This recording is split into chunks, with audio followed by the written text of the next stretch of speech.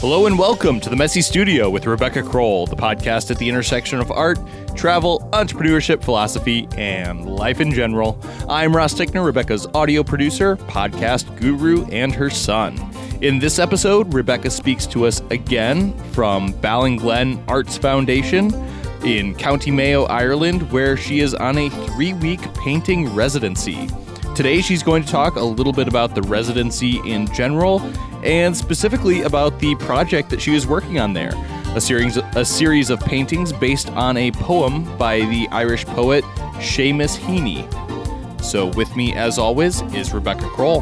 Hello, everyone. And yes, once again, I'm recording in Ireland.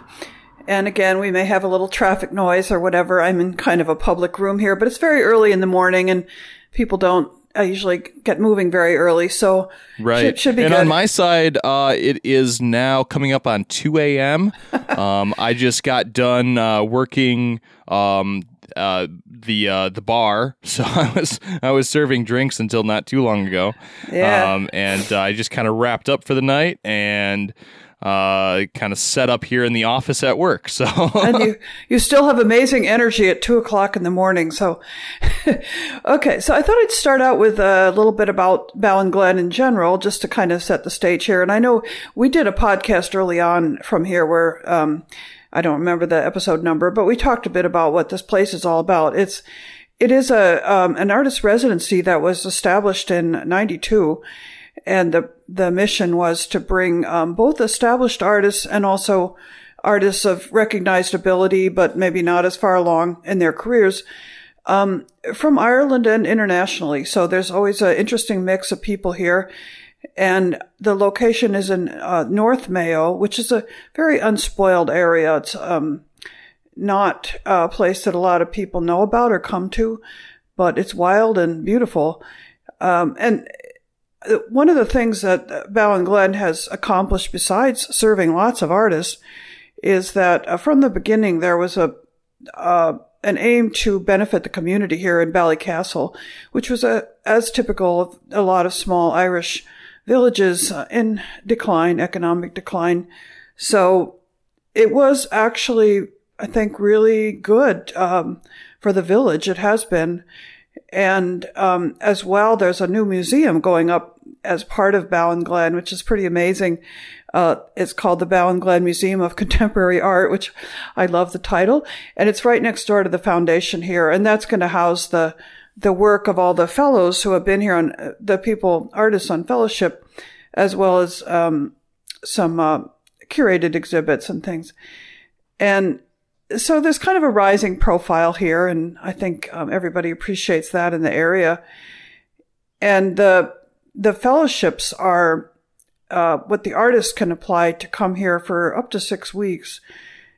It's fairly competitive to get in, especially as the profile of the place goes up a little more and people know about it. And if you get the fellowship, which I was awarded in 2013, and I've been coming here since, you get a place to live, a little cottage, and you get a really nice studio, and for up to 6 weeks of just painting, and it's quite wonderful. And there's usually 4 artists here at one time, sometimes 5, because there's a big print studio, and if there's an artist that's doing printmaking, then they have that studio. Well, it sounds lovely, and obviously there's a reason why you go back every year. Yes, there is. It's such a good place to focus and work, and there is something about this area, that just draws people back. Once you come here, you pretty much want to come back again, I think, because every time it's new discoveries and something else unfolding. And I think for artists, it's such a beautiful opportunity to focus. And I mean, typically my days are, I get up and think, let's see, what do I do today? Well, I'll paint. I'll go for a walk. I'll paint some more. Maybe I'll hang out with some of the other artists. And there's a lot of nice walks. Like it's about 1.5 miles down to the beach, which is something I do quite often, is go down there. And so everybody's pretty focused on their work. But at the same time, the other artists tend to be very friendly, and it's just a wonderful atmosphere. So why don't you tell us a little bit about the work that you're doing right now? You're working on some pieces based on a poem? Yeah, so this whole idea is not something I've worked with before. It's a new idea for me. But it came about because Jerry McLaughlin and I were invited to do a 2-person exhibit in the Bay Area at Jennifer Perlmutter Gallery in September. And Jennifer asked us to do a show based on poetry, on interpreting poetry. And this is something Jerry has worked with before quite extensively, but I hadn't. And I thought, really? Okay, I'm not someone, I would say, who reads very much poetry. And I didn't immediately think, oh, I know exactly what I want to do with this. It was a good challenge. And when I thought about poetry that I did read and enjoy, I immediately thought of some of the Irish poets. And the one I find the most compelling in terms of his actual writing and depth is Seamus Heaney. And I had a couple of collections of his poems, and I would occasionally sort of read one or two and then put it down again. But I thought, okay, this is a challenge to really deeply read something and really, get something out of it. And how would I even do this? How is this going to come through in the painting? So it has been a really interesting project so far. So if you don't know anything about Seamus Heaney, he's an Irish poet. He was born in Northern Ireland in 1939. And then he lived a lot of his life in Dublin. And he died there just 2013. So he's a fairly contemporary poet. And he won the Nobel Prize in Literature in 95. And the commendation for him, along with the Nobel Prize, was, and I'm quoting this because I think it describes his work well. He was awarded the prize for works of lyrical beauty and ethical depth, which exalt everyday miracles and the living past. And that description, it really covers a lot of his themes. Well, and it's quite a poetic description in itself. It really is. His work is very, what I notice about it is he often shifts focus within the same poem between something that's happening right here and now and beautifully described with alliteration and wonderful choices of words. And then he'll shift it into something more obscure or something ephemeral or something sort of a transcendental attitude or spiritual attitude. And it's just seamless. I mean, it just kind of flows together. And so when you read it, you're bouncing back and forth between the very material world and a more ephemeral world. And his material world, growing up, is something he references a lot because he was raised on a farm. And just the earthiness of the farm comes through in a lot of his work. His images of his father working on the farm. And just his boyhood, growing up, roaming the fields and being part of nature.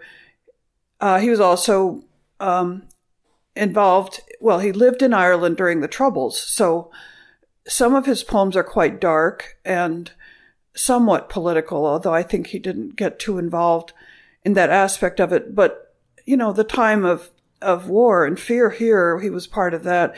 And that comes through in some of his work as well. But I think the thing that really draws me to it is, and we talked in the last podcast about dualities, and as I said, a lot of his poems shift between the here and now and something that's harder to put your finger on and describe. And I really like that. And he deals with life and death, and he talks about memory a lot and how you can look at something around you and evoking memories of past and ancestors and childhood. And I guess another one of his themes that I like is just kind of journeys, like the journey of life. And there's a lot of images of crossing rivers, crossing fields, and so on. So it's just, they're very rich poems. And so I'm thinking, well, I need to focus on a poem, at least to get started, because So I'm sorry, I don't want to interrupt, but was okay. this poetry that you had read before you started visiting Ireland, or was this poetry that you kind of found as part of your travels? Yeah, it was something I came upon here in Ireland. I did not know about him before. And I don't remember when I first picked it up or started reading it. Somebody must have suggested it to me. And as I said, I collected a few books of his poetry, and a friend gave me one. And I've always had them sitting around in the studio ever since. And I would occasionally just, read a few lines or something. And they were always so evocative that it would kind of take me into another place and, stir my imagination or whatever. So and if it was suggested to you by a friend, then there must have been already a kind of existing connection with your work. I think maybe you're right. His work, Heaney's poems are very textural. That's one thing I notice about them. The way he describes the earth and everything he describes, you can feel it, you can see it, and in just a very few words. And I guess there's a kind of economy to it and a focus, which I hope to bring to my work. But also the textural, the really tactile and kind of sensuous aspect of it. I definitely do that in my work, or I attempt to do that in my work. So it does seem to be a really good fit somehow.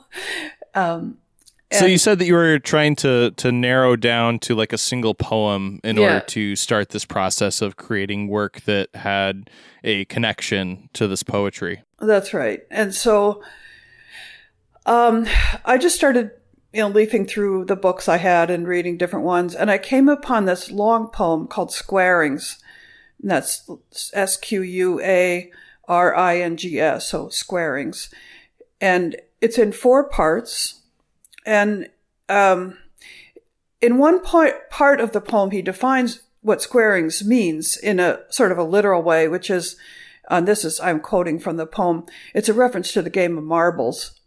And he says it's the anglings, aimings, feints, and squints you were allowed before you'd shoot.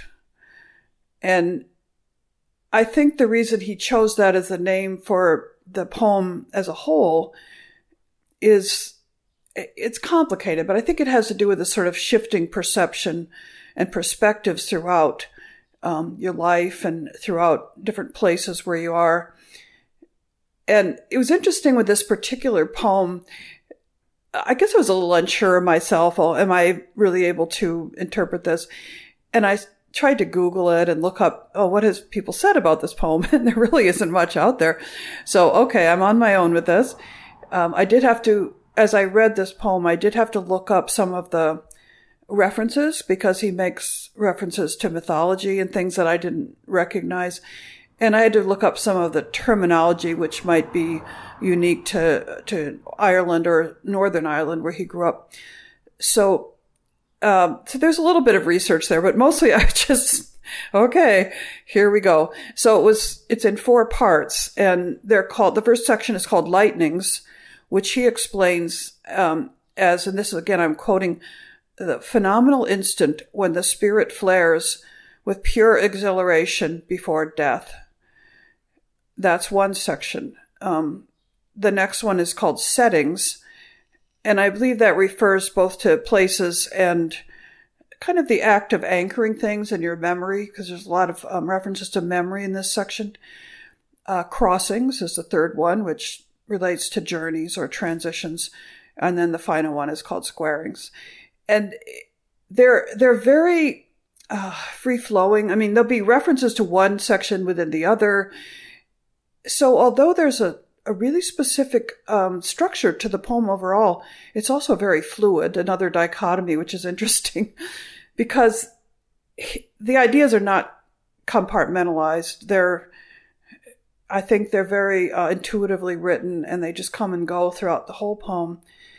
But there is a structure to it, and that is that each of these 4 sections has 12 poems within it. Okay, so there's 48 altogether, and each poem has 12 lines.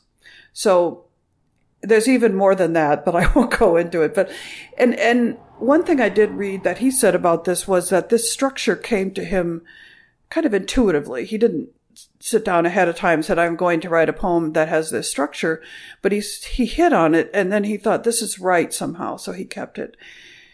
And I am aware of that structure, as I am reading it, and when I set up my idea for my project, but I didn't want to stick to it, too strictly, because I don't think he did really in his mind either. But the only thing I'm saying is mine would be 12 paintings, and it is 12 paintings, which I'm almost done with.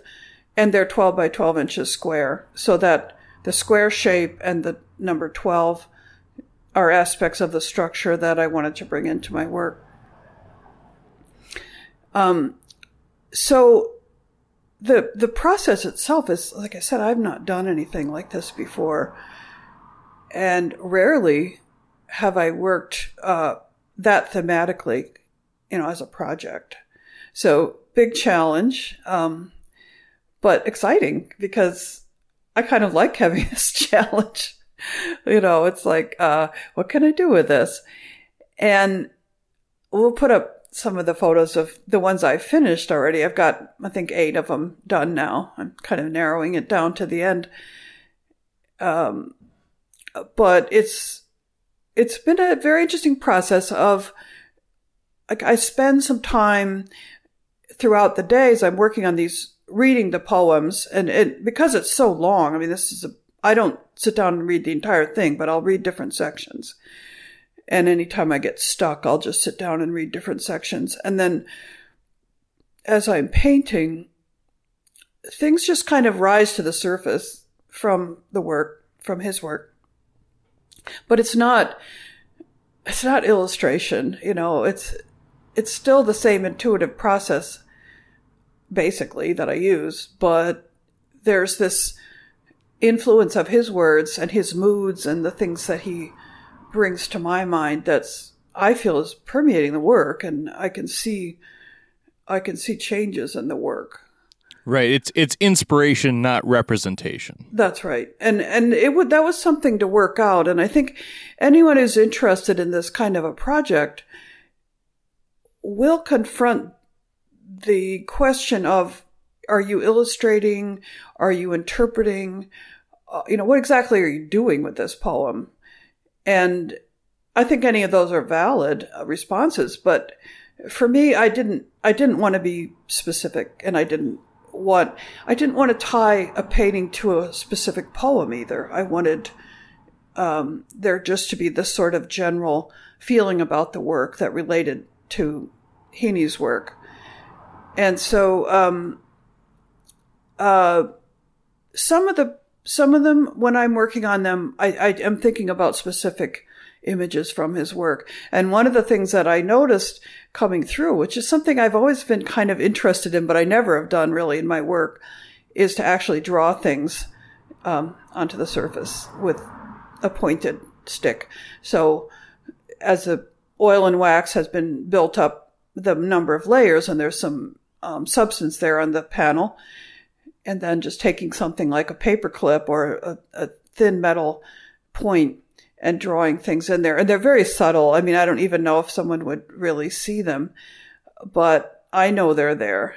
And there's actually images, material objects from his poems that are symbolic.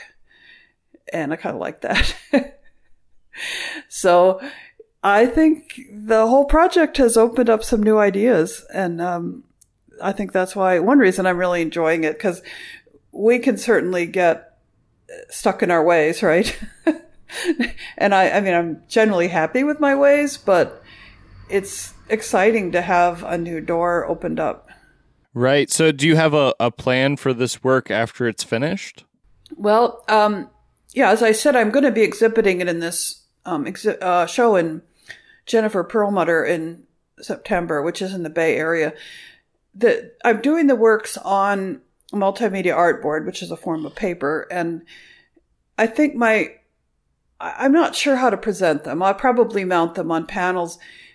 It would be nice to figure out a way to present them as paper, because there's something about the fact that they're on paper that relates to the books.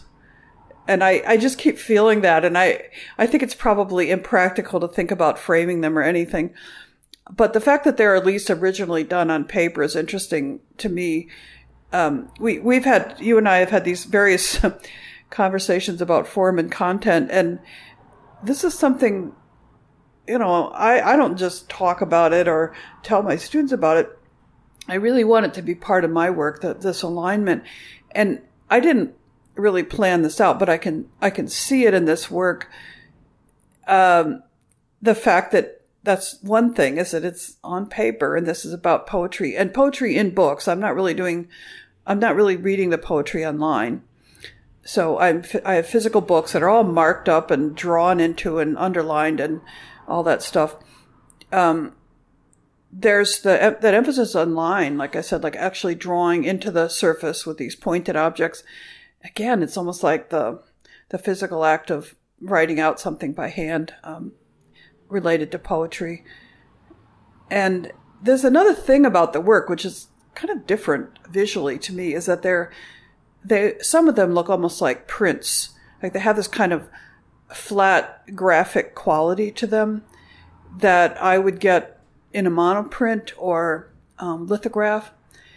And there's a lot of paint on there. I mean, they're not thinly painted, but some of the brayer techniques that I've been using have this very soft, even texture that looks almost like a print. And again, it's something about related to books. So these are kind of aspects of the actual form that are interesting to me and a bit different. And then they continue with these very strong shapes, the whole idea of dualities that I've been working with for quite a long time. And there is something about the series so far that I would say marks it as a series and marks it as something a little bit different than what I normally do. I wonder if there's some way that you could incorporate the books that you've marked up and underlined and highlighted into the presentation of the artwork. It seems like that material would be really interesting for the viewer. But, on the other hand, it might be a little bit on the nose as well. Maybe something that is a little bit better left kind of understated. I suppose it depends on how involved you want the poetry to be with the art in terms of the presentation. Well, that is something I've wrestled with a little bit. Like when I show this work, and I don't even know in terms of copyright or anything how able I am to actually include all the poetry in any way in the exhibit. I think it's okay.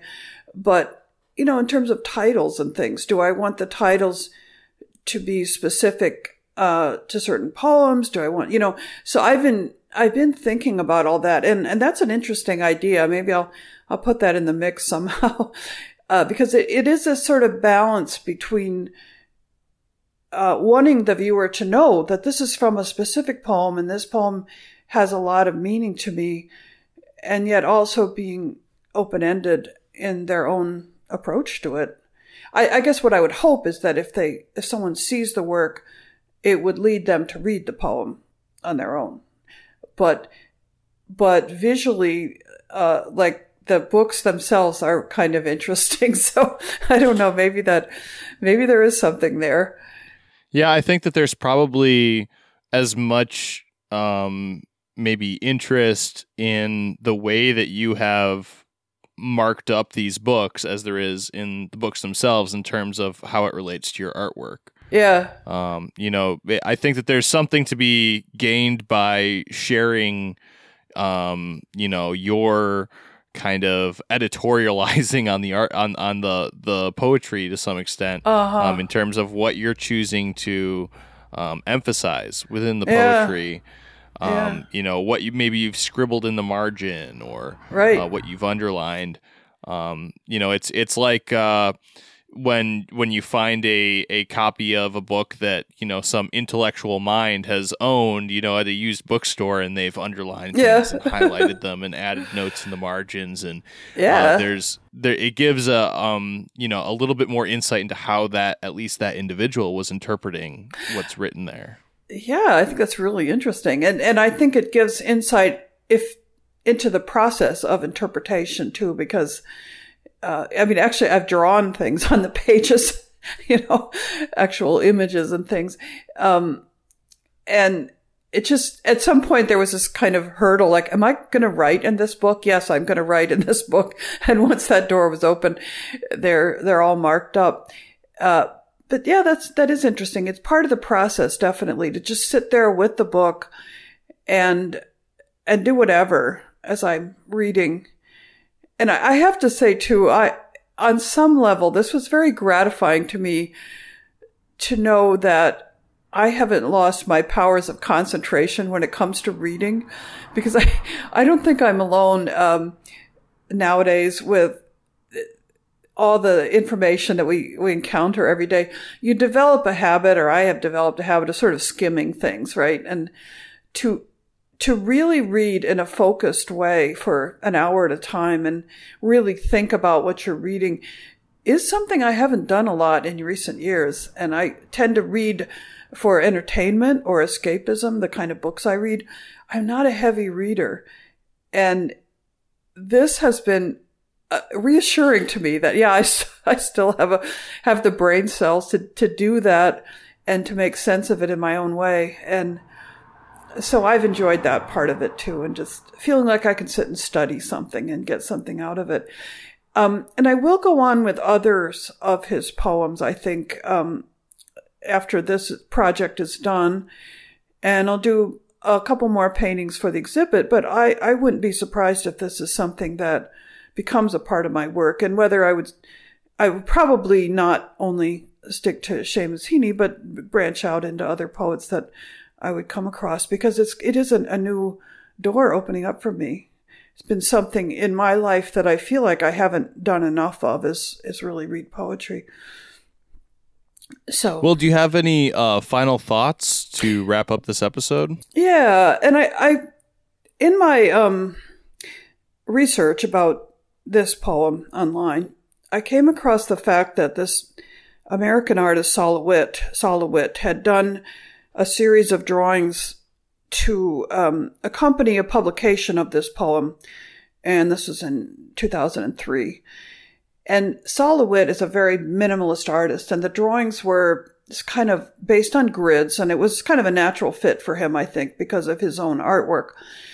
There's no imagery. They're just very, very minimalist drawings, but they're quite beautiful. They're overlaid in different lines and things. But when what Seamus Heaney himself said about these, and he really liked them, was, and I'm quoting here, they have the right balance of complete confident pounce and momentary delicate shimmer. So there's a duality again, right? The strength and the delicacy. And although, LeWitt's work is very different than mine, I thought, well, when I read what Heaney said about it, I thought, in my wildest dreams, if he would say something like that about my work, that would be a goal for me, that he would say it has the strength and it also has this delicacy. And so that's kind of something I'm keeping in mind. And I didn't come across that quote until recently, when I'd already been working on this stuff. But it just kind of struck me as, well, yeah, that's what I want. That's what I want. So, so it's a really interesting project. And, I don't know where it's going to go after these 12 paintings, but I'm excited about it. And I would suggest to people who are thinking they need something, they want to pin their work to something, they're looking for some direction. If you enjoy poetry, this is a very interesting approach, I think. Well, that about wraps up this episode of The Messy Studio. You can find The Messy Studio on Facebook, as well as public profiles for both Rebecca Kroll and myself, Ross Tickner. please make sure to check out squeegeepress.com as well as www.RebeccaKroll.com and sign up for the email list to stay up to date on events, book signings, and openings. Please subscribe on iTunes, Google Play, TuneIn, or Stitcher, and leave us a rating and a review. Remember to share the show with friends and family and anyone who you think will enjoy it. Thanks for listening. We'll be back again next week with more art and entertainment. In the meantime, embrace your creative space. Messy or otherwise. Thanks, everybody.